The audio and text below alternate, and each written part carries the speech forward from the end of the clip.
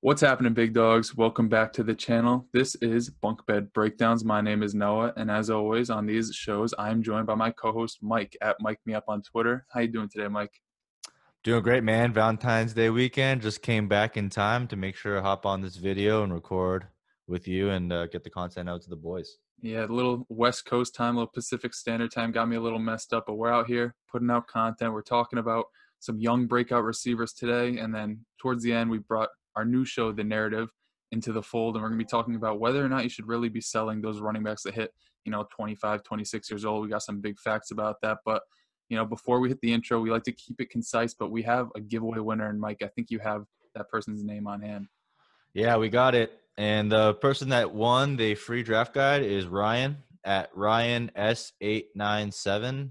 I don't know what 897 means. It's probably some code name, but he basically bribed us with a pretty cute photo of his new kid and also talked about Superflex, and we're all about Superflex on big dogs out here. So you're the winner. Like we said, man, we pick whatever the fuck we want because it's our show. So His entry came enter. in at the very last second, right before we hopped on. He put up the picture.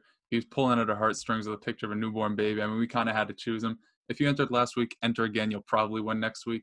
But we'll choose whoever we want. But we like to see the feedback. It's nice. It's nice to see you guys enjoy the show. Even if you don't, give us some constructive criticism. We'll build on that. But that's enough rambling. It's time to do something, Mike. What is it? The intro.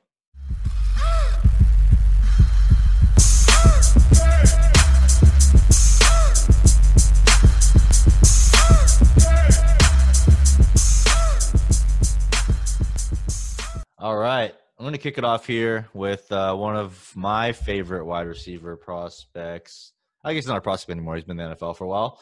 Tyler Boyd of the Cincinnati Bengals. It seems like for whatever reason, like at the end of the season, like people just forget about what this guy did. He obviously balled out last year, had his first 1K yard season as a third year. So on that traditional 3-year breakout. And this year, he slowed down a little bit, but he's still pretty productive, especially during the later parts of the season. I know he definitely won me a couple DFS lineups because I stuck with him. But I just want to remind people that of how good of a prospect Tyler Boyd was coming in, okay? He had an 18-year-old breakout age, which is 90 plus percentile, 40% plus dominator, again, elite profile. And those two things combined together is very hard to have. A lot of times you'll get a lot of guys that break out in 18, but then they kind of fall off. Or they have really high dominators, but they weren't able to do it enough at an early age. And so to get both of those together, that's kind of when you get that elite prospect that really hits that top end ceiling that you want to see. And if you look at his chart and of his age adjusted production, it's also just pretty incredible. He's always above the mean regression line. So elite prospect into the NFL, proved that he can do it twice.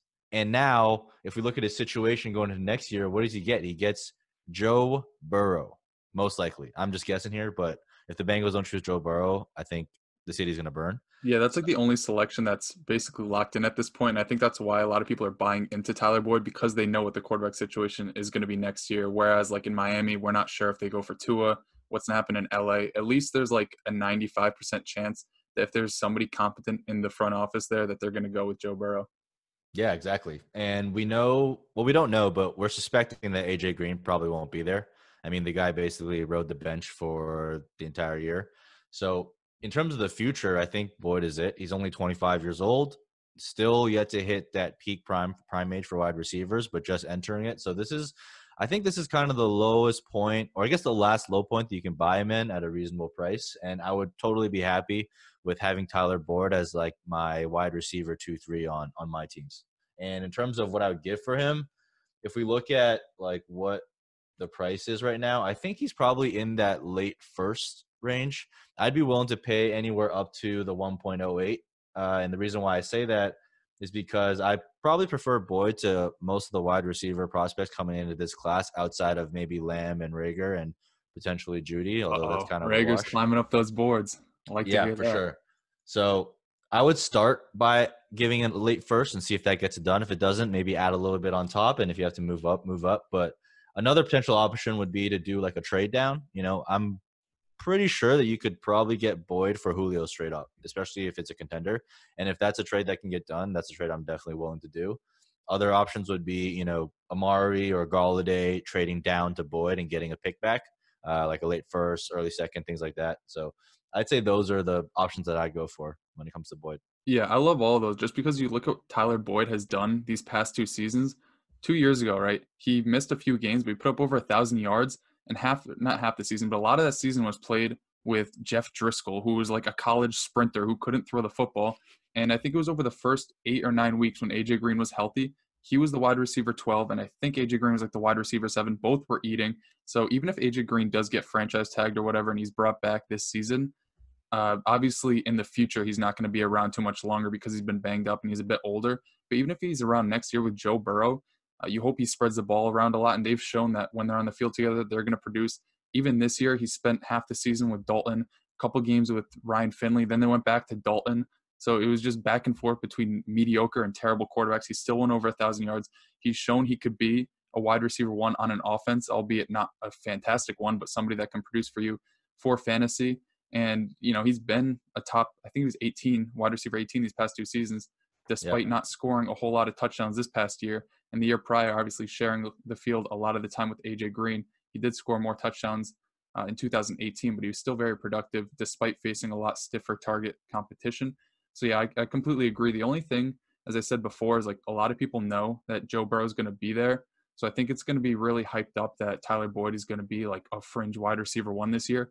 If you're finding that the price is a little bit too high on him, I'd maybe just wait till the beginning of the season or maybe the preseason and try to capitalize, because I remember last year, I think it was week 2 or week 3 of the preseason, Kyler Murray just did not look good, and people seemed to be all out on him, and I capitalized on a trade back then where I gave up Baker Mayfield. I got a second-round pick, 2/3 and a fourth, plus Kyler Murray in a super flex league, because people like suddenly forget how good a prospect or how good a player is because they're playing against backups and the team doesn't want to show their offensive scheme. And it's literally the first or second time they're going up against NFL competition. So if you see Joe Burrow maybe struggle a little bit in the preseason or early on, just try to capitalize on all those weapons because he is a good quarterback. Their offensive line is building. And for as bad as, Cincinnati has been for as long as I can remember, they always produce fantasy assets, whether it be Jeremy Hill, Giovanni Bernard, AJ Green, Brandon LaFell here and there, Tyler Eifert, who I don't even know how that guy isn't on the IR every single day. So it always seems like Cincinnati, the Bengals always have fantasy viable options. I think Tyler Boyd is going to be that because he's shown it in terrible situations. It's only looking up from here. Yeah, he kind of reminds me of he's like a younger Bobby Woods, because he plays that flanker role. Like he's never going to be that true wide receiver 1 because he's just consistent week after week. He's just consistent, yeah. You need to be like, everyone thinks that you can just build an entire dynasty roster with like top 12 wide receivers. Like newsflash, there's only 12 of them, and you have 12 people in your league. So the math there is not going to work out. You need to actually have Mike just really rubbing it in that he can count. You need to actually have like these wide receiver 2s, and I think he could be like that long-term wide receiver 2 going forward. Yeah, and the fact that he did it at such a young age. I mean, even his rookie year, you look back, it wasn't all that bad considering he was a rookie and he was competing with AJ Green. So, that second year was a big dip, but that third year breakout happened and he sustained it throughout this past year. So he's somebody I'm buying in on. Another guy I'm buying in on, I know you love him too, Christian Kirk, wide receiver for the Arizona Cardinals. A lot of people are down on him, I would say, just because you look at his first 2 seasons and objectively, just looking at the numbers, statistics alone, you're like, yeah, this guy, he ain't it. But you look at the situation he was thrown into as a rookie. His quarterbacks were Sammy Sleeves and Josh Rosen, and his offensive coordinator was Mike McCoy. And we trashed Mike McCoy for running David Johnson up the middle every play. Maybe he knew it was up because that's basically all he can do nowadays. Well, he doesn't even run up the middle. He kind of jogs up the middle and gets like hit stick by the nearest linebacker. But he looks scared to get hit right these days. I think it's actually really sad to see. There was that one clip where like he tried to bounce it outside, but he was like jogging and he just got lit up. It wasn't a good look for David Johnson. I'm sorry if you're listening to this. I hope you're listening to this because that means we got a pretty good reach. But come on, man. Just let Kenyon Drake take the job. But going back to Christian Kirk. So as a rookie, this situation, as we all know, was kind of garbage, but he still had a fairly decent rookie season, all things considered, competing with Larry Fitzgerald, who was the alpha there. This past season, again, he had a rookie quarterback who was very good, but that offense started off slow. He was with a first-time head coach in Cliff Kingsbury there. They were extremely conservative, and I'll get into the numbers a little bit later. And obviously, he was still competing with Larry Fitzgerald. He didn't have as much juice as he's had in the past, but he was a decent enough wide receiver, 3 for fantasy, wide receiver 2 in real life. And his season was split in half by an ankle injury that I think it either came right after that 3 touchdown game. So like, people were really hyped up about him. He got hurt. The rest of the season kind of went downhill. Kyler Murray down the end of the season had a hamstring injury. He missed a game and he was out for like half the game. But you look at the way that this offense is progressing, and it's only looking up for them, which is why I'm buying in on Christian Kirk because, despite them not being a high-powered offense right away, they were fourth in pace. So they weren't dominating time of possession, but when they did have the ball, they were running a ton of plays. Pace is just plays ran per second. So when they have the ball on offense, they're getting a lot of volume because they're actually, trying to capitalize on the time that they do have the ball because it's not very often with the defense that they throw out on the field. On top of that, the games where Christian Kirk and Kyler Murray were on the field at the same time, taking out the one where he left early with that hamstring injury. Kyler Murray attempted 36.2 passes per game. So if you're saying that them drafting a wide receiver in the first or second round is going to really hurt his volume, you have to consider that this is a team that wants to throw the ball. It's that air raid system. If they bring in a CeeDee Lamb or a Jerry Jeudy, let's say they even come in and get 100 targets, which is, may sound conservative, but what did DK Metcalf lead receivers with this year as a rookie? Like 90-something, 100? It's not too unreasonable to think that there's still enough targets to go around for Christian Kirk to dominate. On top of that, Christian Kirk hasn't really been a great touchdown scorer throughout his career so far. He only has 6 touchdowns, but again, I'm probably going to just throw out that rookie season because nobody was scoring touchdowns on that offense. And then this past year, they were historically terrible in the red zone. You look at the percentage of touchdowns scored inside the 20, they ranked 29th in the league despite being the team that ranked 14th in red zone trips per game. So they were getting into the red zone. They weren't converting. They were extremely conservative. They took 8 field goals. Nobody loves kicking field goals in the red zone like early season Cliff Kingsbury, man. Dude, he took 8 field goals, or he made 8 field goals from inside the 5-yard line. Yeah. Why would you have a rookie quarterback? Obviously you don't want to like throw him into the wolves, but you get down to the 3 and you're like, hey, Zane Gonzalez, let's chip this in. I don't want to win this game. Like that doesn't instill a lot of confidence, but I think that's something that down the stretch, they showed a little bit more confidence in Kyler Murray with his legs around the end zone, but also just throwing the ball a bit more. And I think, as Kyler gets a little more comfortable, as Cliff gets a little more comfortable, good things are to come for Christian Kirk. And if you look at his pace for this season, he was actually used very heavily. He was on pace for 133 targets, 84 receptions, 873 yards, 4 touchdowns. And I ran something on RotoViz, a little screener since the year 2000 for wide receivers that have hit 80 receptions, 800 yards, 120 targets before the age 23 season. It gave me 21 results, and a lot of them are very good. I'll run through them quickly because you don't want to hear me drone on about it. They were Michael Clayton, Allen Robinson, Amari Cooper, Sidney Rice, Brandon Cooks, Jordan Matthews, Percy Harvin, Josh Gordon, DJ Moore, Alshon Jeffrey, Odell, Eddie Royal, I don't know why he is in there, Michael Thomas, Mike Evans, Dave Boston, Anquan Bolden, Brandon Marshall, Juju, Larry Fitzgerald, D-Hop, Jarvis. There's a lot of names. Basically, every single one was an elite fantasy asset unless it was for injury or unless their initials were E and R. So he's on a very good path to success, especially considering the offense that he's in. And as Mike brought up with Tyler Boyd, you look at this guy's profile heading into the NFL. Christian Kirk has one of the best college profiles I've ever seen. He broke out at like 18 years old. It was a 95th percentile breakout. As a true freshman in the SEC, he put up over 1,700 total yards and 9 touchdowns, which is incredible. He was using the return game. He's used heavily as a receiver. He's an extremely versatile player. He hasn't been able to really show that. And, all 3 years at A&M, he was like absolutely dominant and elite. He's dynamic.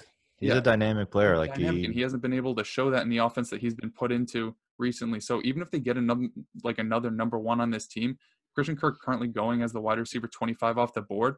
Not to say that's his floor, but for a guy that's not even 24 years old yet that has shown as much as he has and with the profile that he has in an up-and-coming offense, I'm completely buying in on him. Yeah, you want to buy in on the guys with the good profiles, especially ones that show improvement, which Kirk did. He's more involved in the offense. He put up more production. And, again, he's another one of those guys where it's like people are out on him because they don't see him as a true wide receiver 1. I don't care.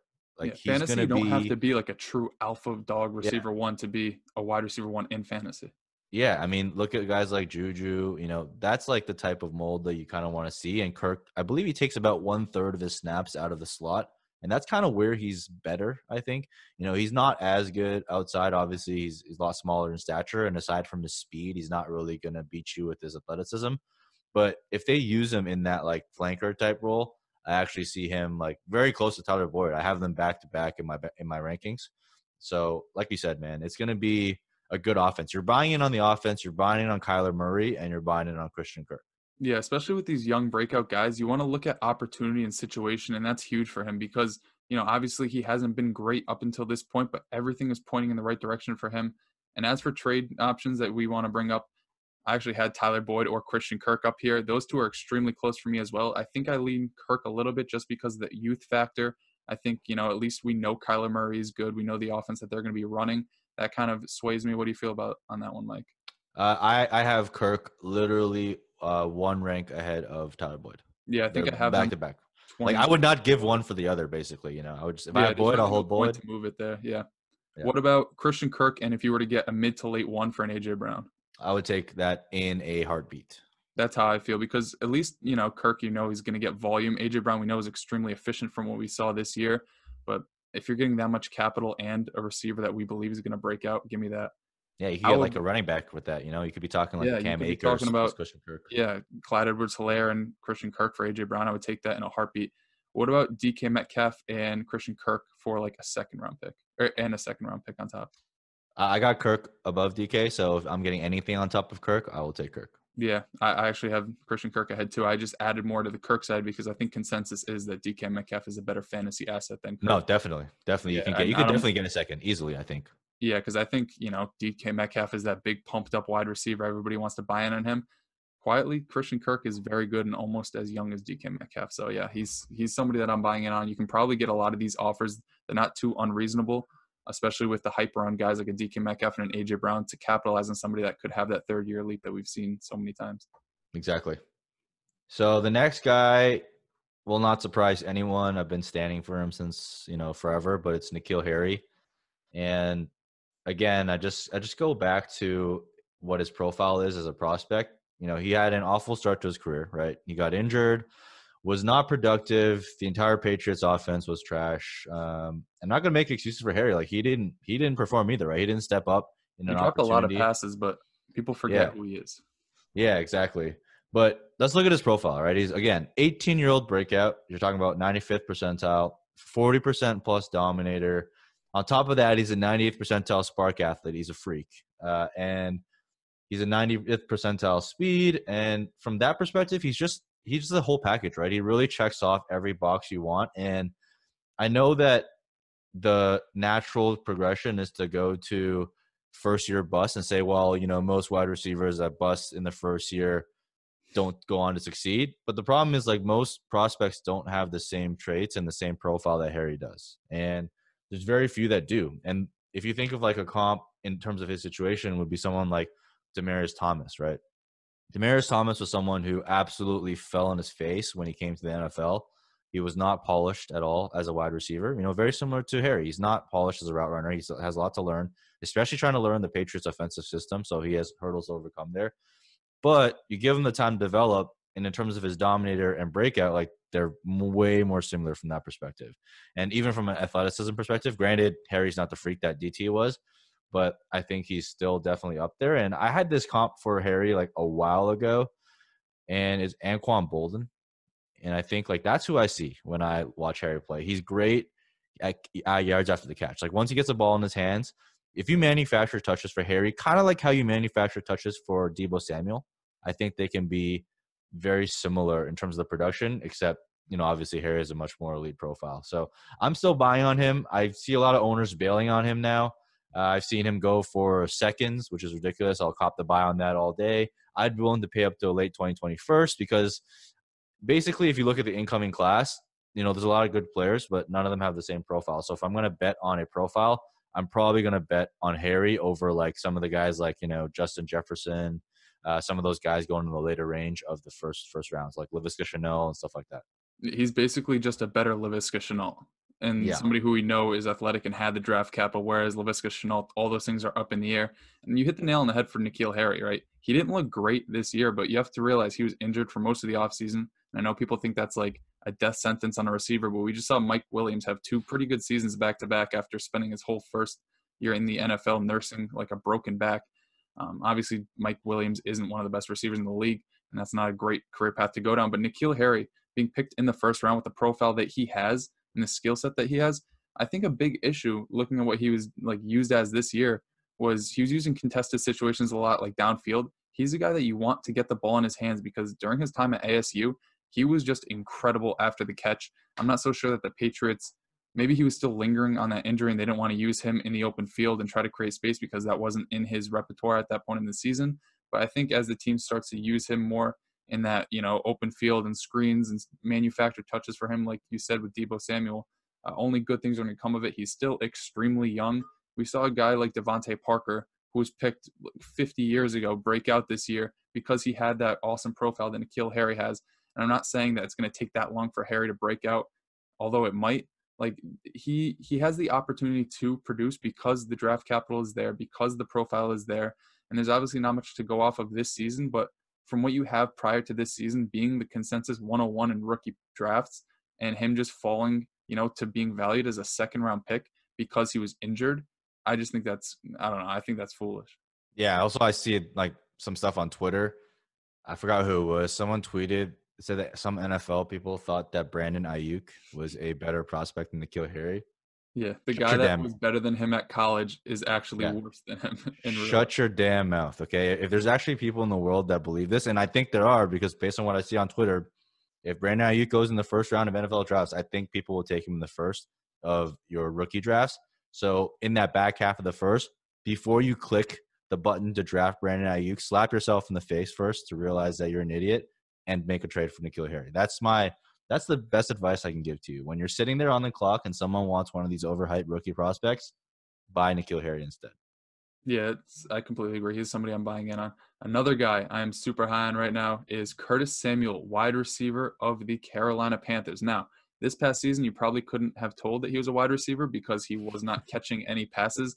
And that was to no fault of his own. He was trying to catch passes from Kyle Allen, who quite possibly may be one of the worst quarterbacks these two eyes have ever seen. And I saw Phillip Rivers play this year, so I've got a lot of digging under my belt. Kyle Allen was a disgrace. I'll get into his numbers a little bit later, but just talking about what Curtis Samuel did this year, right? Mike, where do you think he ranked on the season in air yards among all receivers? Top 5. 9th. He had the 9th most air yards this year at 1,608. Every other receiver that had over 1,420 air yards had 1,000 receiving yards. Only he and Robbie Anderson were receivers with over 1,300 air yards with less than 1,000 receiving yards. So usually air yards is very predictive of fantasy success because either you're getting a lot of deep throws and you're converting on, some of them unless you play for the Panthers, or you're just getting a whole bunch of volume in chunks and that adds up to a ton of air yards. That didn't really happen with Kyle Allen under center. Curtis Samuel only had 501 completed air yards on the season, so less than a third of the air yards intended for him were actually landing in the hands of Curtis Samuel. And that is in large part due to Kyle Allen not being able to throw a football. He attempted 54 deep passes this year. 16 were deemed catchable. So if you do a little math, that means 70% of the time Kyle Allen dropped back to throw a 20-yard pass, there was no shot a receiver could catch it. That was wild. I saw a 30% deep accuracy. I'm like, that's not too bad. But then I flipped it. I'm like 70% of the time his receiver couldn't even catch it. I don't know how you're an NFL quarterback. Yeah, I don't know how you're an NFL quarterback with that. But you look at how Curtis Samuel was used not only this year, but in the years prior. He's actually been heavily involved in the red zone. He actually led the team in red zone targets this year with 14. Last season, he came in third. I think he only had 9, but he was behind Christian McCaffrey and Devin Funchess, who Devin Funchess isn't there anymore. And as far as deep targets go, he saw 27 on the season, which ranked 10th. And if you look at the catchable deep targets of every other receiver that ranked in the top 20, their average catchable deep targets was 13.1. Curtis Samuel had 5 catchable deep targets on the season on 27, so less than a fifth of his deep targets were actually able to be hauled in. What I take away from this, obviously it's a bunch of numbers, it's some, analysis here and there, is that Curtis Samuel is an integral part of this offense. The production doesn't say so. Obviously, it was heavily run through DJ Moore and Christian McCaffrey. But the fact that Curtis Samuel could cement himself as a legitimate red zone weapon, somebody who scored 14 touchdowns these past few seasons, 11 of them coming in the red zone, 6 inside the 10, and being used in the deep game, just shows me that for fantasy purposes, he's going to have a role that brings a lot of value, right? A lot of touchdowns, a lot of chunk yards on deep plays. All they need is a quarterback. Obviously, that is up in the air. But from what we just heard about Kyle Allen, it can only go up from what was there. Even if Cam Newton, without any elbow, without any shoulder without any rotator cuff, I believe would be better than what Kyle Allen is. And on top of that, and you may know a little bit more about his system than I do, but Joe Brady from LSU is coming in there. And they also have Matt Rule from Baylor. So this offense is going to be completely revamped. They're getting new guys, calling plays, which is going to be a lot better than North Turner's son, who I don't even know if he knows what football is. So they're going to have like actual, play callers there. Probably going to get Curtis Samuel out in space a bit more because he's a guy in college who played wide receiver and running back. He's an electric player in space, yet he only averages like 1.6 yards after catch in the NFL just because he's used mostly as a deep threat and isn't manufactured touches. I hope they get him out in space a little bit more next season because that could just only add on to his fantasy value. Look, you can't get yards after the catch if you don't have a quarterback that allows you to. I think that's a concept that people don't really grasp. Like a lot of these great yards after the catch guys like Kittle, not taking anything away from him, but he benefits from one, having Kyle Shanahan scheme him into open space, right, which Norv Turner didn't do. And two, he has a quarterback, although people, shit on Jimmy Garoppolo all the time, he's still a starting caliber quarterback, and he has to throw you the ball on time in stride for you to get yards of the catch. Yeah. Kyle Allen is not hitting you in stride. He's not hitting you at all. He's hitting the ground half the time. Yeah. But to get the point about the Joe Brady and Matt Rule, I think who was it that mentioned this? I think it was Ray. Ray mentioned this, tweeted it, and I thought it made a ton of sense. But if the Panthers move up and snag Tua, how interesting would that be, right? Like, that'd be beautiful. Joe Brady did not leave LSU to coach Kyle Allen. Let's just put that out there, okay? Matt Rule did not leave college to coach Kyle Allen. So they're going to need to address that position, whether it's through Cam Newton, if they believe he's healthy, or through drafting someone and developing them. Kyle Allen's not the long-term answer. So I think what you're seeing in Carolina is a floor situation for most of the players there, other than CMC, because he's a fucking god. Okay. But for everyone else, the wide receivers, I think there's much room to improve. Yeah, and you look at where he's been picked in dynasty leagues right now. He's the wide receiver 39 off the board. But this past season, he finishes the wide receiver 36. Obviously, point per game basis was a bit lower because he did play the entire season. A lot of guys that played partial seasons were better in those limited games. But the fact that he finished above where he's going right now, despite that situation and being like third fiddle to two really elite guys, obviously he's still going to be third in line for touches there. But as his offense gets a little bit more efficient, as they start to throw to Curtis Samuel a little bit more. I mean, he did have a lot of targets this year, but as those targets get a little bit more accurate, no matter who is under center, if they bring in Derek Carr, like that guy at least completes like 65% of his passes. Kyle Allen was not the answer. He still is not the answer. As you said, it's a great point. These two guys did not come from, great jobs in college to the NFL to coach a guy who was worse than the quarterbacks that they had in college. So yeah, he's somebody I'm trying to move, pieces for. A mid-second round pick for him. I would take Curtis Samuel or Will Fuller. I think you could probably flip that, and I would take Curtis Samuel because he's actually on the field every other game. And how do you feel about this trade, Mike? Curtis Samuel and let's say the 110 for Terry McLaurin. I would take the Curtis Samuel side and never look back. Yeah, I think a lot of people are going to be hesitant to do that, but I agree because Curtis Samuel is basically the same age as Terry McLaurin in what looks to be a better situation. Obviously, the quarterback isn't figured out there, but I'd be surprised if Washington heads into the year with Terry McLaurin even if he is the one on that team, I would be surprised if he's anything more than a 1A to somebody else's 1B. Yeah, dude, I love Curtis Samuel. I mean, if you look at his profile, he's not the traditional wide receiver because, like you said, he was using the backfield a lot. He was just a great playmaker. But he's also an elite athlete, right? This guy runs a 4.3, 92nd percentile speed score, 88th percentile spark athlete. And despite his stature, last year he was actually really good in contested catch situations. And if you watch him, again, I'm not a film expert. I just watch sometimes for fun. But he has a pretty nasty release off the line of scrimmage, right? And he can actually handle press release pretty well. The problem is, obviously, when he beats people, nobody's hitting him with the ball. Like either Cam is overthrowing him by 10 yards or it's Kyle like Allen's. That gif of like Will Smith just standing in his living room with like nothing around. He's trying to hit the ball. It's just like, nothing there. Every single replay I saw early on in the season, I'm like, dude, he's open. What happened? Like Cam just like couldn't hit him. And Kyle Allen's obviously thrown in the stand. So I think if he gets a quarterback, he's going to convert those yards because he is getting open. Based on what I've seen, he's getting open. He's good at contested catch. He has elite speed, elite athlete that you can't teach. Like here's the thing. People are trying to chase Henry Ruggs, okay, because they think he's a speed demon. Bush, I will take turn the video off. Curtis Samuel over Henry Ruggs all day because Curtis Samuel has at least shown what he can do in the NFL, and he showed what he could do in college. And he, although might not be as fast as Henry Ruggs, he's plenty fast enough, and he's a way more dynamic playmaker. So if you're gonna, and I think Henry Ruggs gonna go in like the mid first, like maybe even later on in the first. So if you can get Curtis Samuel for a mid second, or if you're sitting on the clock at 1.06 and you have a Henry Ruggs truther in your league, I know. Sell that pick for Curtis Samuel plus a second, and that's a win. Yeah, we'll get into it later in a different video about like how to trade different strategies. But when you're on the clock, those picks are extremely valuable, especially when a guy like Henry Ruggs, who there's probably 2 or 3 people in your league, are really high on them. Trading that pick for a player at that point is going to net you so much more value than if you're trading at this point. So just a little nugget to take away. If you're trading any type of first-round pick right now, you're probably going to get more value in the coming months after the NFL draft when we know these landing spots. Because obviously, let's say CeeDee Lamb goes to a terrible situation. I don't really, off the top of my head, whatever. If he goes to the Jets. Titans. Right? Yeah, Jets or Titans. He's obviously, it's not as good as what we're projecting him right now, but he's still going to be a first-round pick. Whereas, as you said, Brandon Ayuk, he goes in the first round later. That might push other guys down the board. So those picks that are now later or even second-round picks are going to gain value because the players you thought you were going to have to take in the first round are now being pushed into the second round. So if you're trying to trade picks, hold on right now. Try to make a move for Curtis Samuel when you're on the clock.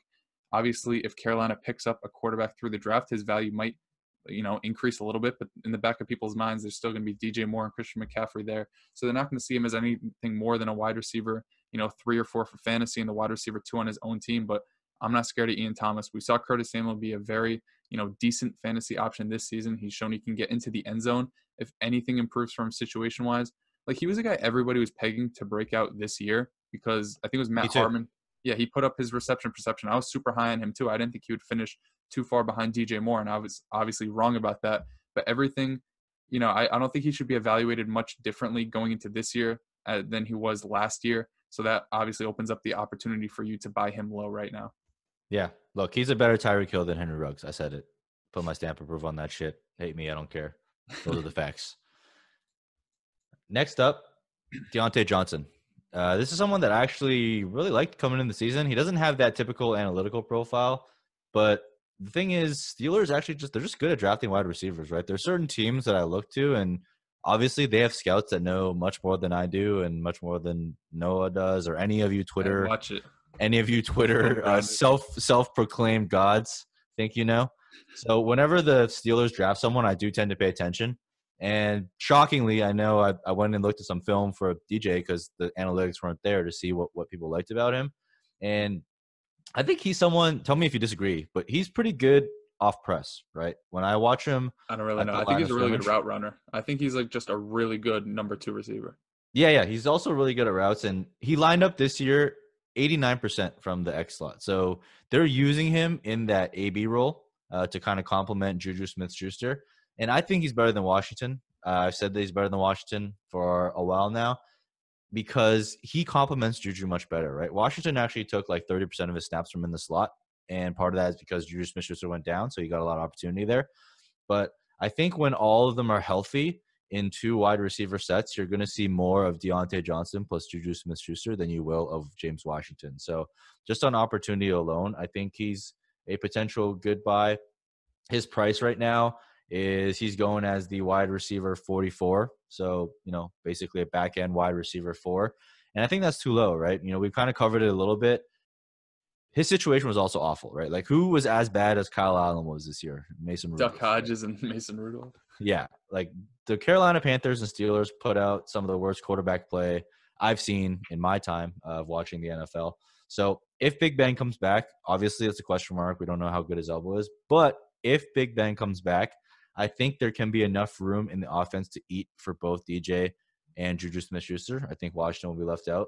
But even this year, with Duck and with Mason Rudolph, from weeks 14 to 17, the most critical time of our fantasy football time together, what would be your guess for his positional finish? I see the number, but I'll just say, if I weren't to know, I would have said like wide receiver 32. Yeah. So he finishes the wide receiver 12. So he was a wide receiver 1 during that period of time when he was given the opportunity after coming back from injury and getting more into the offense. So I think he's going to be someone that I own a lot of in terms of offers. I think he's pretty cheap, man. You could probably get him for, a couple thirds, maybe an early third plus a mid third. I would be willing to pay a low second at the top end because, again, I'm going to prefer someone like DJ to some of these hyped up Senior Bowl prospects that people keep talking about, like Antonio Gandy, whatever his name is, Antonio Gandy Golden. And I think in terms of constructing a trade, though, he's probably easier acquired if you do like a package deal. So you do a big piece trade down and you like, hey, I want him as a toss in. And I do this all the time where I'm willing to trade like laterally with players I think I have in the same tier to target like a lesser player that people don't care about. And I'll talk about one later on. But I think that's probably your best acquisition strategy. What would you pay for him? Deontay Johnson, I'm a fan of his. I actually, going into the season, I didn't know much about him. Actually, not going into the season, but going into the rookie draft season, I didn't know too much about him. I believe he went to Toledo, and he didn't have like a great final season, but the year prior, he had like an incredible season. I started to look into his tape a little bit more, and he just looked like an NFL-ready receiver, and that's what he was. I mean, James Washington had a few good weeks here and there, but Deontay Johnson just kind of blew past him in terms of fantasy relevance and in terms of like real-life importance for the Pittsburgh Steelers. I just think he's a great receiver. I think it might be a little bit low, like multiple thirds, because in a startup I recently did, I think he went in the 10th round. Which wow, that's a high. Yeah, it's pretty high. I think a lot of people from what they saw this past year, whether it be like Cortland Sutton or Michael Gallup or DJ Chark, those guys breaking out in year 2, I think lends a lot of people to believe that Deontay Johnson is going to go down that very similar path. But I see a very similar situation to Michael Gallup, somebody who showed a lot of flashes as a rookie. Obviously the Cowboys they had Amari Cooper down the second half, and then as he established himself as the one, Michael Gallup was obviously afforded easier coverage on the outside or wherever he was lining up. I think the same is going to be the case for for Deontay Johnson as Juju gets healthy for next year. As he get better quarterback play, he could be a very good complementary receiver in the NFL. I think he could return wide receiver 3 value as early as next season. So he's somebody I'm buying in on. Honestly, if you have to overpay in terms of what his value is right now, I think I would go out and do it because I have a lot of faith in him being a very valuable fantasy asset going forward, just because, as you said, Pittsburgh seems to always have that really good scouting department when it comes to wide receivers. He could be the next Emmanuel Sanders to the Antonio Brown, or he could be the next Juju to the Antonio Brown. I think, there's a lot of opportunity there for him to capitalize upon, and he showed enough as a true rookie that I have confidence in him going forward. So what would you pay, like a mid-second? I'd pay a mid-second for him right now. But I don't know. I think mid-second is definitely fair value. You might be able to get him for that late second. I think those third-round picks people really devalue. But in Superflex leagues, a lot of guys fall. As you said, when you're on the clock, though, you could probably flip 2/3 for him when you're on the clock, which I would do. So at this point right now, 2/3 may not get it done. A little bit in the future, you could definitely go out and do it. And as you said, as a trade chip, just as an add-on to a deal, people aren't going to, throw a deal away because Deontay Johnson is added on one side. Exactly.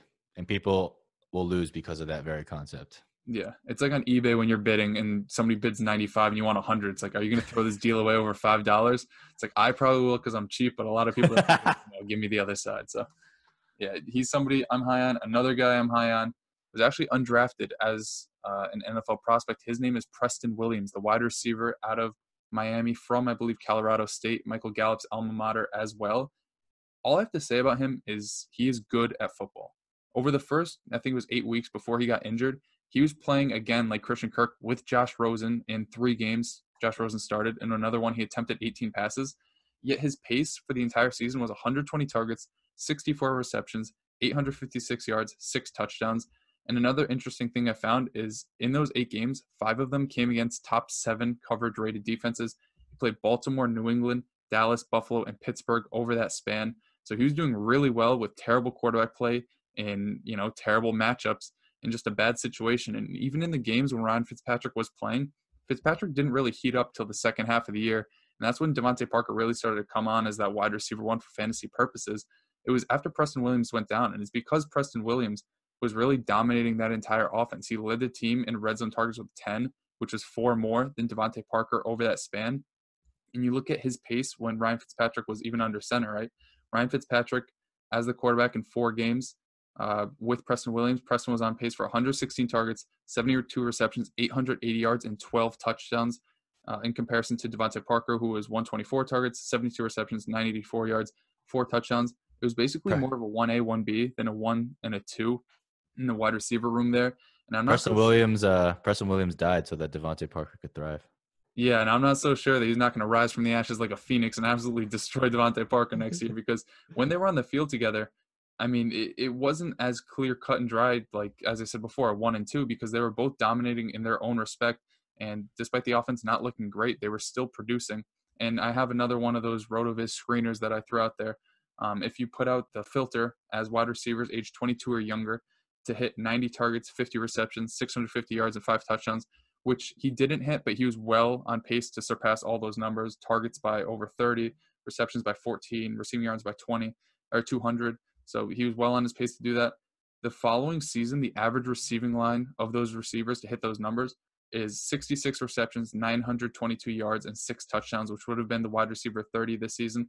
I'm not saying that just because you hit those numbers, you're going to do that the following season, but it's good to know that a wide receiver that does as well as he did at such a young age really has the potential to become, a fantasy viable wide receiver 3, and has the potential to be a wide receiver 2 going forward. And we look at the draft where they're picking, I believe it's number 5 or number 6. I think the Chargers are 6. They have a good shot 5. at getting Tua. And if they get Tua, that offense, obviously Ryan Fitzpatrick made that offense look pretty good down the stretch. If they get Tua Tagovailoa throwing to Devontae Parker and to Preston Williams, that only helps his value, because although Fitzpatrick was decent, his shelf life is not much more than 8 weeks next season before they move on and try to find something new. So if that quarterback situation improves, the sky's the limit for Preston Williams. As for what I'd be willing to pay for him, mid-second round pick is probably going to get it done for you, and I'm willing to give that up because, he ended the season hurt. People probably forget how dominant he was before he got injured. I believe the last game he played, he actually scored 2 touchdowns before tearing his ACL. Another 1-for-1 I would do. It might be a little bit costly. Mike Williams for Preston Williams. I don't spicy. It is a hot take because Mike Williams went from 10 touchdowns to 1,000 receiving yards, but he's a lot younger. Quarterback situation is probably going to get right earlier in Miami than it is in LA, and he has a chance to be the wide receiver 1, whereas I don't think Mike Williams is ever going to be anything higher than 3. I will say this. It depends what the QB situation is, right? If Tua goes to the Chargers, oh no, I think that changes it for me, right? Yeah. And if the Chargers get Justin Herbert, in case you don't know what Justin Herbert looks like under pressure, just Google or YouTube a video of a folding chair, because that's basically what he looks like. So if Herbert goes there, Twitter and find a video of him throwing that girl through a table, and that's yeah, exactly. If Herbert goes to the Chargers, then no thanks. But it's going to be really interesting to see where the quarterbacks play out. Yeah, and one last thing about Preston Williams, the new OC there, Chan Gailey. I put out a tweet a couple weeks ago talking about his red zone usage for receivers since 2008 when he was with Kansas City. And as I had brought up before, he actually was outpacing Devontae Parker in the red zone. But for how Chan Gailey uses wide receivers in the red zone, in 2008, Dwayne Bowe had the 10th most receiving targets in the end zone among wide receivers with 18. His 3 years in Buffalo with Stevie Johnson, who was by no means a big receiver, he was just more of a technician. He had 17, 19, and 16 targets, which ranked 15th, 6th, and 17th in those years. And then with the Jets in 2015 and 2016, he showed he could use more than one receiver in the red zone. That came with Eric Decker leading the league with 28 targets in the red zone, Brandon Marshall with 21, and then the following year, Eric Decker was no longer in the picture, but they had Quincy Enunwa and Brandon Marshall. Brandon Marshall had the 6th most red zone targets that year. Enunwa was 22nd. So I think, obviously if they get another quarterback and this offense becomes a little more efficient, Chan Gailey has shown enough over his entire career as a head coach or OC that he wants to use a red zone receiver, and Preston Williams can keep up these touchdown numbers going forward. So you're telling me he's Mike McCarthy? Is that what I'm hearing? Basically, but he's had pretty good rushing offenses too. I mean, he's had Jamal Charles and Larry Johnson and stuff. So he's just a little bit of an older Mike McCarthy. What would you give on top of Preston to get Devontae Parker? Or put conversely, since you're a buyer, if you had Devontae Parker, what would you get asked for on top of Preston Williams to give up Parker? I'd probably ask for a first just because the value of Parker right now, although I don't think the difference is all too great. I know that the perceived value is enough for me to capitalize on maybe a first-round pick on top of it. Yeah, I think you're right, because I think Preston Williams probably viewed more of in that toss-in, and that's kind of the general theme of this. You see us touting a lot of these buys, and some of them are probably viewed by most community as toss-ins into a trade. So look for players that you like on other people's rosters that have these types of toss-in players, and that's a really good value gap. You can kind of go in and say, look, I really want player X, but I think there's a little bit of a value gap. But, I kind of also like Preston Williams or Deontay Johnson. If you toss them in as an evening out item, like that's when I make that trade. I think that's a strategy that I use a lot of. Yeah, and these aren't guys that are gonna, as I said before, aren't gonna completely flip the landscape of a trade. People might just ask for a third in return, and you say, okay, of course I'm gonna do that, and then you get it done. You get another piece. You get more, assets to your team that have the potential to break out, and that's why we're covering these guys, because they're in situations that, although they might not have produced early on, they're in situations that are looking like up for the future. They're all young. They're going to be on their teams for a long time, hopefully. And this is dynasty. You want to look maybe 1 to 2 years down the line if you're in a rebuild mode. And these are guys that have potential to break out. And we're going to obviously, conversely, let's ruin that sentiment by talking about an older receiver who's not going to stay on the same team. That's right. I cheated a little bit on this one, but I think he's still young, and it's Breshad Perriman. So if you follow me on Twitter, you've probably seen the buying spree that I've been on, and the reason why I've been pushing that so hard is I knew I was going to talk about him on one of these episodes. So I wanted to get all my trades out there before it was too late. But he's a little bit older, but he's still only 26 years old. He's a former first-round pick, 20-year-old breakout, which isn't elite, but that's kind of the cutoff that you want to go for wide receivers. He was able to hit a 35% dominator, so obviously that is an elite level, and he's an elite athlete. Unfortunately, his closest comp on Player Profiler is Kevin White. Rest in peace, bro. He didn't die, but he died for fantasy. So, who knows? He still got that 6-year breakout under his belt. Yeah, 6-year breakout. So, basically, up until this year, Perriman has been a no-show for his entire career. And most people have written him off. I wrote him off. But the reason why I started to look at him again is because of how he finished out the year. So he was wide receiver 3, not a wide receiver 3. He was the wide receiver 3, so top 3, from weeks 13 to 17. And from weeks 15 to 17, which was without Chris Godwin and without Mike Evans, when he was the top dog, he was the wide receiver 2 overall. So when he was given the opportunity, he showed out. And he showed out against the opposing defense's top corners when there were no other weapons around him other than Scotty Miller and big dog favorite Justin Watson. I'm not sure we like those guys. They're basically non-factors as of right now, right? So watch your mouth. I love Scotty Miller. Okay, no Scotty Miller slander on this channel. Okay, fine.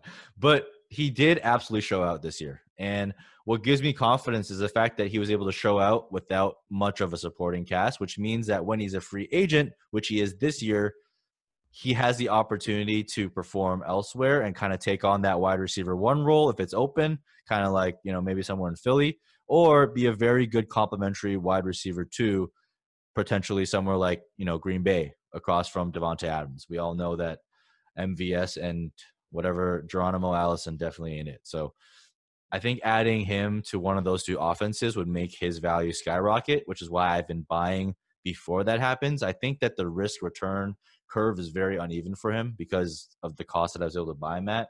So just to give you an example, one trade I got was a third and 2/4 in a Superflex league. I did a 3.01 and a late third in a single QB league. I also did him as a toss-in where I basically gave up Josh Jacobs and a 5th-round pick for Perriman plus the 1.03 in a Superflex league. So, in that trade, shockingly, I was not going after the 1.03. I was going after Perriman, but I saw an opportunity to kind of swap out Jacobs, who I love, for the 1.03, an equivalent running back, hopefully in this class. But I really wanted to land Perriman. So I think at these types of costs, you're looking at wide receiver 2 upside. So someone like the production of a Robert Woods, maybe a little bit less, like Jarvis Landry. That's the upside he can offer you if he lands on a good situation. And even if he lands on a bad one, like the Jets, I would still take it because there's a lot of targets there that are available, and he's shown that he can be a wide receiver 1 when given the opportunity. Yeah, and I think it's really important. 2 things that Mike brought up. Number 1, that he showed he could be a wide receiver 1. Obviously, he didn't do it the entire season, but the fact that he was able to go out there and dominate with nobody else really drawing any coverage away from him is super important. And number 2, the trades that he was able to pull off, 2/3 and a 4th, those are 3 dart throws. They probably have more chance of busting than Breshad Perriman in a new situation has of busting. You have to weigh the opportunity cost because we know Perriman has the ceiling to be obviously not the wide receiver 3 overall in fantasy. It was just a short stretch. But as he said, a wide receiver 2, fringe 2-3. What are the chances that, the 307 in a rookie draft turns into a fantasy wide receiver 2 or 3? What are the chances that they land in a good situation where Brashad Perriman is probably heavily coveted in the free agent market because there aren't that many fantastic wide receivers hitting the market this season. There's like Robbie Anderson, a bunch of like older guys. So if somebody pays him, they're probably going to pay him to be a 2 on their offense. If he lands on a team with a bunch of vacated targets, he obviously has the opportunity to capitalize on those, and he showed enough when it comes to draft capital that somebody wanted to take a chance on him early. It obviously didn't work out, but now he has the opportunity to do it once more on a new team in a fresh situation. And I was listening to a podcast, I forgot what it was, but if we remember, I think it was 1 or 2 years ago, the end of the season in Cleveland, like he wasn't that bad there either. They just gave up on him because they bring in Odell. So it's not like he's been an awful receiver in fantasy, or not in fantasy, but in real life. So I think somebody's willing to give him a chance, and he can, have that opportunity to return value much more than a 4th-round dynasty rookie pick. How out of these 3 guys, Preston Williams, Deontay Johnson, and Brashad Perriman, how would you rank them? I think I'd probably go Deontay, Brashad Perriman, and then Preston Williams. Interesting. So I actually have it Perriman, DJ, and then Preston Williams. Oh, yeah. So we got Preston 3rd no matter what. Yeah. And that's not to say he's bad. I'm just saying, like, out of these 3 lower end guys that we think are really affordable, like, who would you go after? Mm-hmm. And that's kind of the way I would do it, just because I've seen that upside from him. Yeah, I think it might be me being a little bit more risk averse, just because Deontay Johnson is younger and I want somebody who may have a safer floor for a longer period of time. But Perriman, if we're talking pure upside, I think it probably goes Perriman, maybe Williams 2nd, then Deontay. I think just Deontay's safety makes me put him at number 1. But yeah, Perriman's a guy that if you can capitalize on late picks for him, I'm completely buying in. If you can replicate a trade that Mike did, add him as a throw-in or just get him for late, dart throws, go for it. Yeah, I think come draft time, he'll probably go up a little bit more. And hopefully, if people listen to this podcast, enough of them, and it'll probably influence their decision as well. But I'd be willing to pay up to that late 2nd. If you're sitting there on the clock in the rookie draft and you're looking at guys like Denzel Mims, Antonio Gandy Golden, like Brandon Ayuk, if he's there, I would definitely take the shot on Brashad Perriman over any of those guys. Yeah. And before we get into the narrative this week, we are going to have a little plug season. The Big Dogs Draft Guide, you can type it in your search bar at bigdogsdraftguide.com.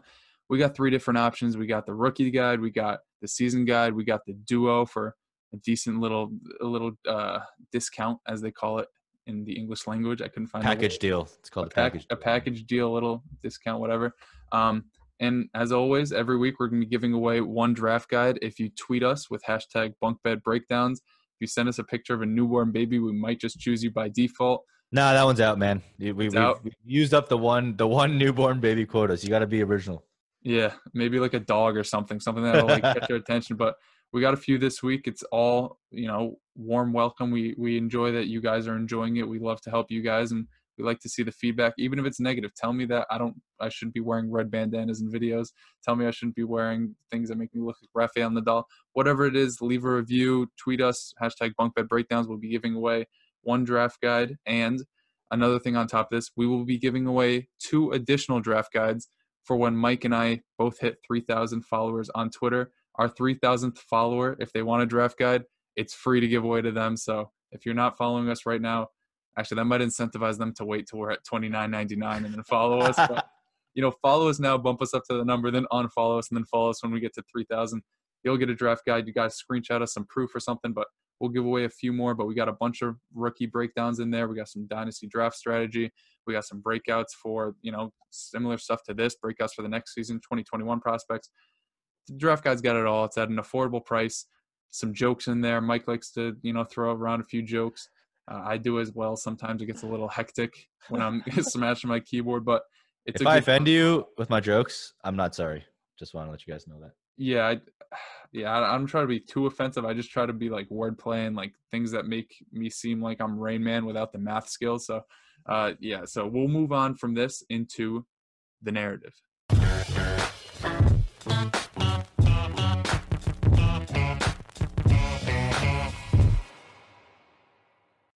All right, we're kicking it off this week with the narrative. Hope you guys like that sexy intro done by Scott, big dog favorite over here. But this week's narrative is you have to sell running backs after their 4th year or before they hit 25. Noah, what do you think? I might just edit in that Dwight Schrute false thing. I'm going to name a few guys that have put up over 200 PPR fantasy points at the age of 26 or older. They're obviously elite, but they're elite because they did this. And there's a lot of running backs that are getting older that are still elite right now. We got Tiki Barber, Corey Dillon, Priest Holmes, Edgerrin James, Thomas Jones, Curtis Martin, Walter Payton, Barry Sanders, Ricky Waters, Shady, Steven Jackson, Fred Jackson, Mark Ingram, Matt Forte, Marshall Falk, Warwick Dunn. Basically just telling you that if you think every single running back that has their 25th birthday, their knees just suddenly collapse like Eminem, like it's not going to happen, right? These guys, especially if they're pass catchers like Marshall Falk, like Matt Forte, guys that can, bring you fantasy value through the air that aren't used so heavily between the tackles, that obviously extends their fantasy shelf life. Some other in-depth stats, right? The PPR running back 20 over the past 5 years has averaged 183.7 fantasy points. Since the year 2010, a 10-year sample, 84 running backs aged 26 or older have hit that mark. So basically 42% of running backs over that span have been 26 years old or older. 32% of what would be a top 20 running back have been 27 or older, and 21% have been 28 or older. So it's not like once you hit this certain age, you obviously fall off a cliff. Once you hit 29 and 30, that's when the numbers start to decrease. Those numbers were 11% and 7%. There's those outliers, like, we might see a Christian McCaffrey who's catching 150 passes by the year 2028, be very fantasy relevant. But another thing to look at is these guys that were relevant to their older seasons, right? The guys that were 26 or older, 29 of those 84 caught 50 plus balls. 22 of the 63, 27 year old or older running backs caught 50 plus passes, and 15 of the 28 or older running back caught 50 plus passes. So guys that are catching passes are a big portion of the people that remain in the top 20. So if we look at a guy like Le'Veon Bell, sure, he's getting a bit older. He'll be 28 next year.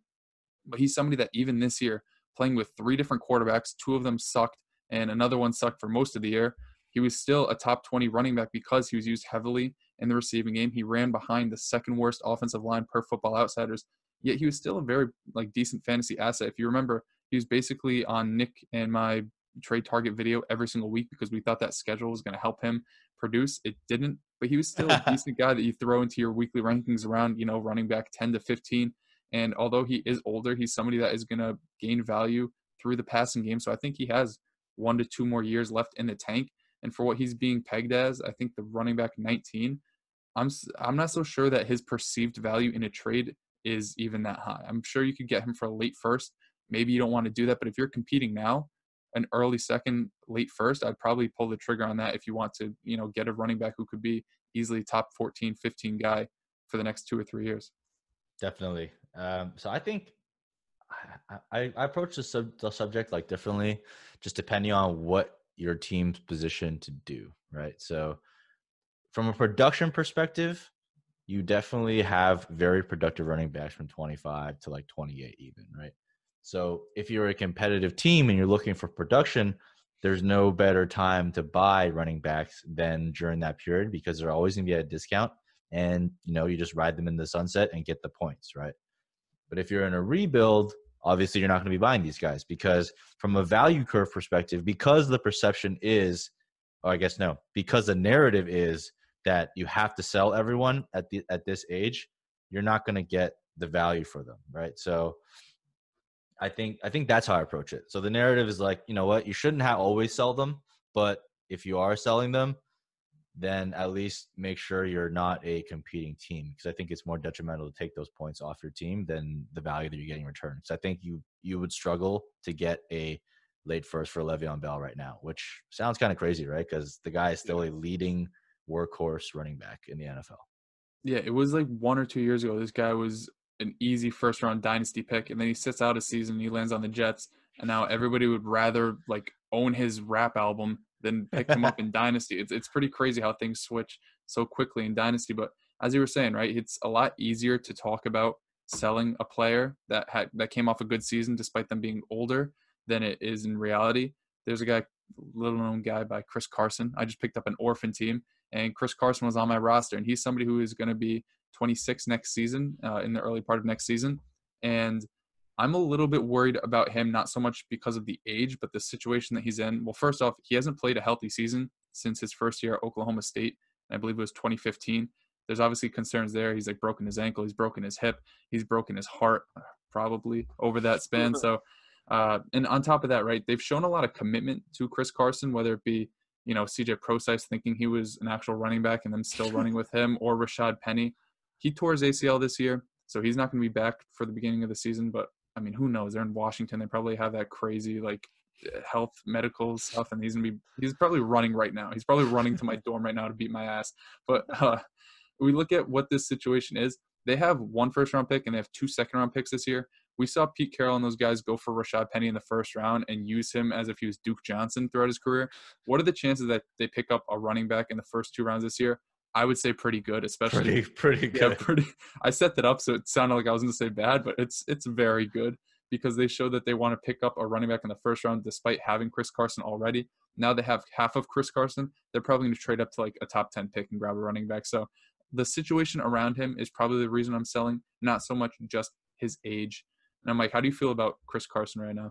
I have some of the same concerns. I mean, we don't know what the situation is with his hip. I think when it first happened, people were quick to jump to the Bo Jackson conclusion. I think we've kind of backtracked away from that now. Yeah, he's a much better athlete than Bo Jackson was. Yeah, exactly. But at the same time, Chris Carson, he's not a good pass catcher, even though Schottenheimer did his very best to try and force him to catch passes. You could just see that it was not natural at all. A lot of the times he's doing a lot of this like, hit it once and then catch it below type thing. Catches like Noah Fant. Yeah, exactly. So I'm definitely slightly concerned there. And like you, I think that there's a good chance that they actually draft a running back. And wouldn't it be magical to see Cam Akers land in Seattle? A physical running back with pass catching skills who knows how to run behind a bad O-line. That would be a thing of beauty. And if that were to happen, I would, kiss deuces to Chris Carson and Rashad Penny and be all aboard the Cam Akers train as I am right now. Yeah, that's a huge risk, especially if you're a Carson owner, is if you sell him right now, you're probably selling low. But if you sell after the draft and they do take a running back, what are you going to get for him? He has beaten out a first-round talent before in Rashad Penny, but Rashad Penny wasn't really a first-round talent. He was like a fourth-round talent that Pete Carroll really wanted for some reason. So his value is going to go down from there. If they don't invest in a running back in the draft, his value probably won't even go up too much from where it is right now just because of the injury concern. So why not just try to get him out right now before the potential for his value to plummet? And Scott, please don't listen to this because I know I've been sending you some Chris Carson trades right now. Anybody in that league, just imagine I made all these numbers and all this stuff up. Chris Carson's a fantastic running back. RB1. Basically. Next up, a guy who I absolutely love, someone I've been standing for a long time, wrote multiple articles and Twitter threads about him. Champagne Poppy, Kenyon Drake. I thought you would say Kelly Oubre. No, I actually I love Kenyon Drake. And, he is on the older side, but as we know, because he was under the Adam Gase regime, he didn't get many touches because they wanted to march that dumpster out there, a.k.a. Kalen Ballage. That's his full name. I don't know, whatever. The worst running back I've ever seen in my life. And he took a lot of touches there. But when given touches, he was very effective. I think I quoted this in my article. I can't recall off the top of my head, but I think whenever he got 14 or more touches, he was basically producing as a RB1. I was looking at his numbers earlier, and I was looking at 15 or more, and then I saw a bunch of games where he had 14 touches, and I'm like, damn, he did really well on those. So yeah, I didn't go through the numbers, but yeah, he was definitely very good. And we saw this season, finally, he's in a system that leverages him to his assets. Cliff Kingsbury is obviously a pretty good offensive mind from what we've seen so far. Obviously, he could always go down that Sean McVay route and get too smart. But for now, I think Drake in this system bodes really well. And he just tweeted out a new profile pic of him in an Arizona Cardinals uniform. I don't know if that means he's staying there, but if he is, that's the ideal landing spot. If he isn't, he has shown that he can be a lead dog. And I think I've said this before, but he's got one of the most dank dead legs ever. And I just love watching him play. And he's produced, and he helped me win my championship this year. So now I'm never trading him. So if you're trying to trade me for Kenyon Drake, get the fuck out of my trade inbox because I'm not trading him for anything. Yeah, I don't believe a player is going to stay with their team until they tweet out that Wolf of Wall Street clip. Where he's saying, I'm not leaving. Yeah. I'm not going anywhere.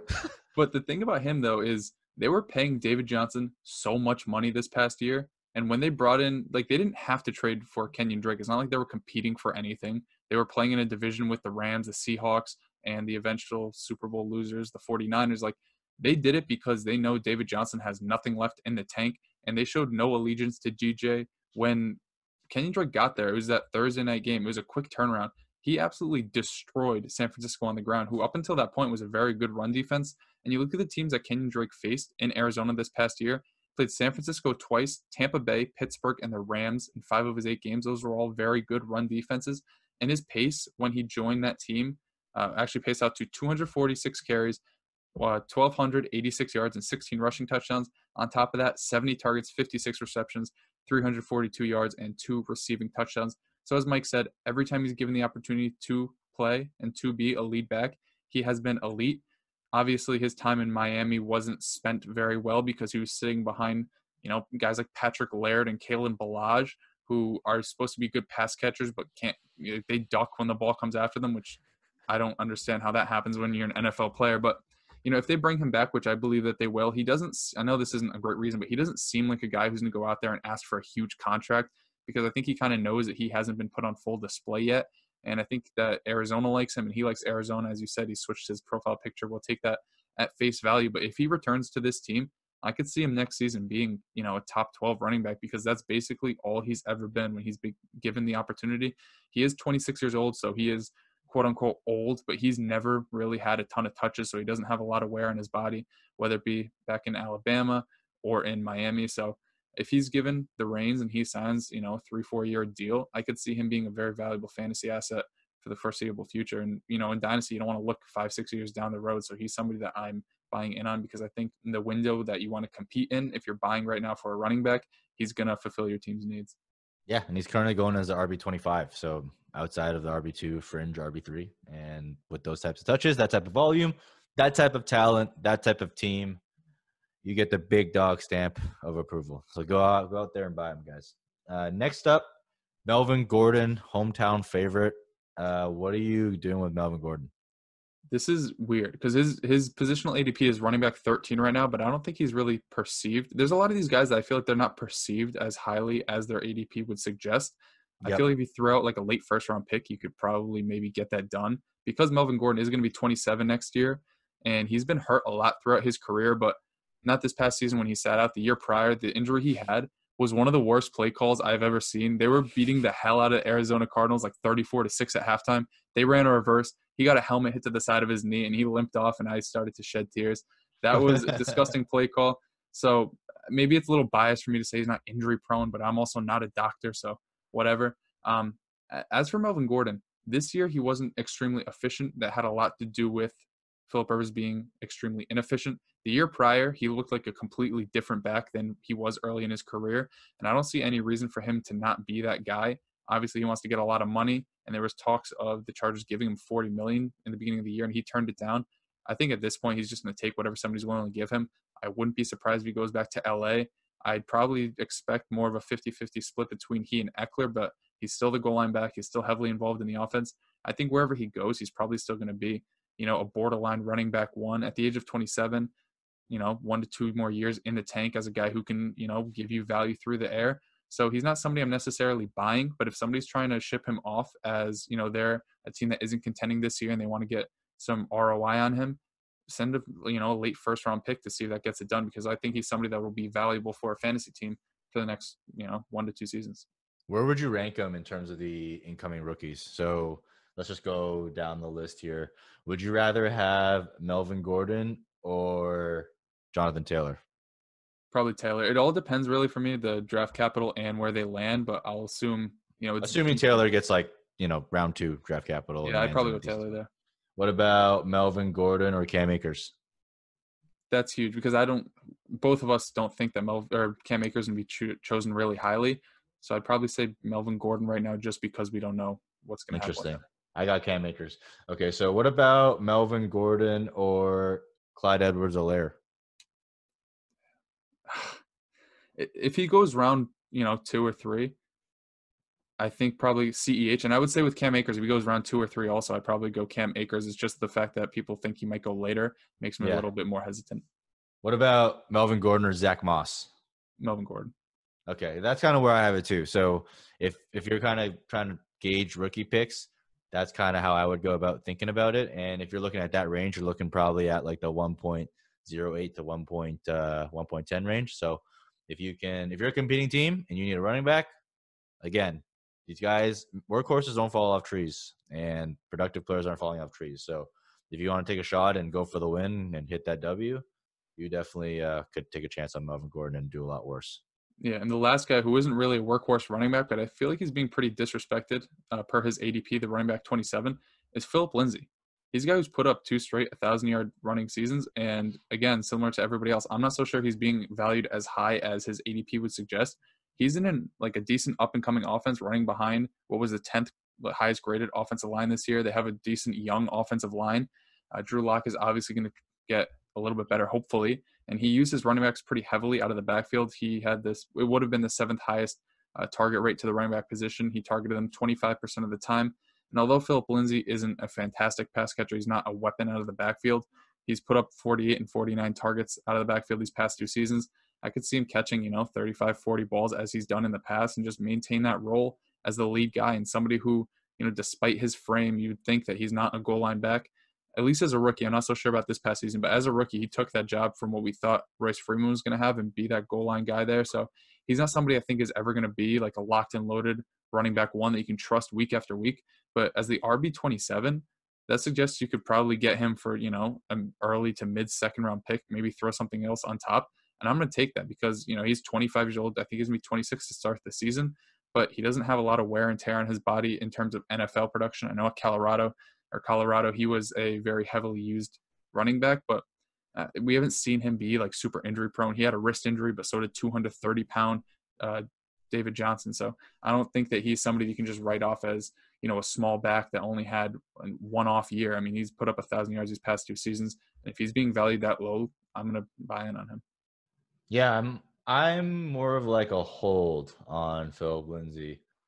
I don't think I'm going to be actively pursuing him just because, like, as a rule of thumb, I just don't really go after running backs in committees on bad offenses. And I know Denver is probably on the up and coming, but until they're actually on the up, I'm probably just going to fade that backfield altogether. If I'm getting committee, I'm looking at high-powered offenses. And if I'm not getting committee, then I'm looking for people that have the majority of the volume. And I know a lot of people that actually have Royce Freeman as a buy as well. I'm also not there. He hasn't really shown too much to me that he's better than Philip Lindsay. But again, it could be like a situation where you're kind of revamping the team, revamping the offense, and maybe they take another look because Freeman has the capital. But personally, I'm just going to stay away from that backfield altogether. I won't knock you for that. He's basically just like what we thought Ronald Jones was going to be. A lot of people are hyped up about Ronald Jones, and I would just much rather have Philip Lindsay. Yeah, I'll definitely take Philip Lindsay over Ronald Jones. All right, and I think that does it for the narrative, and I think that does it for, I believe it's week 4 of Bunk Bed Breakdowns. Hope you guys enjoyed. Check us out on Twitter. It'll be linked at the end of the video, and it's been below our names this entire time. Check out Mike. Check out me if you want. Send us a review. You have a chance to win a draft guide for next week. We'll announce that at the top of the show. If you do win, and if the guy that won this week stayed around, DM one of us. We will get you set up with a draft guide. But I think that's it for now. Hope you guys have a great day. Peace out, big dogs.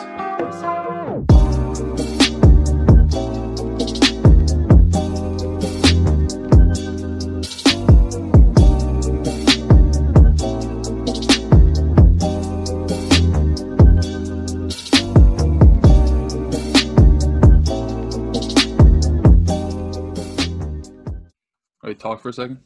Yo. All right, you have the right mic. Dude, there's be some controversy about my headband. Oh, what gang are you in? Like, man, fuck you. All right, you ready? Yeah, I'm ready. Kick it off. You know how to book flights and hotels. All you're missing is a tool to plan the travel experiences you'll have once you arrive. That's why you need Viator. Book guided tours, excursions, and more in one place. There are over 300,000 travel experiences to choose from, so you can find something for everyone. And Viator offers free cancellation and 24/7 customer support for worry-free travel. Download the Viator app now and use code Viator10 for 10% off your first booking in the app. Find travel experiences for you. Do more with Viator. For the ones who work hard to ensure their crew can always go the extra mile, and the ones who get in early so everyone can go home on time. There's Grainger, offering professional-grade supplies backed by product experts so you can quickly and easily find what you need. Plus, you can count on access to a committed team ready to go the extra mile for you. Call, click Grainger.com, or just stop by. Grainger, for the ones who get it done.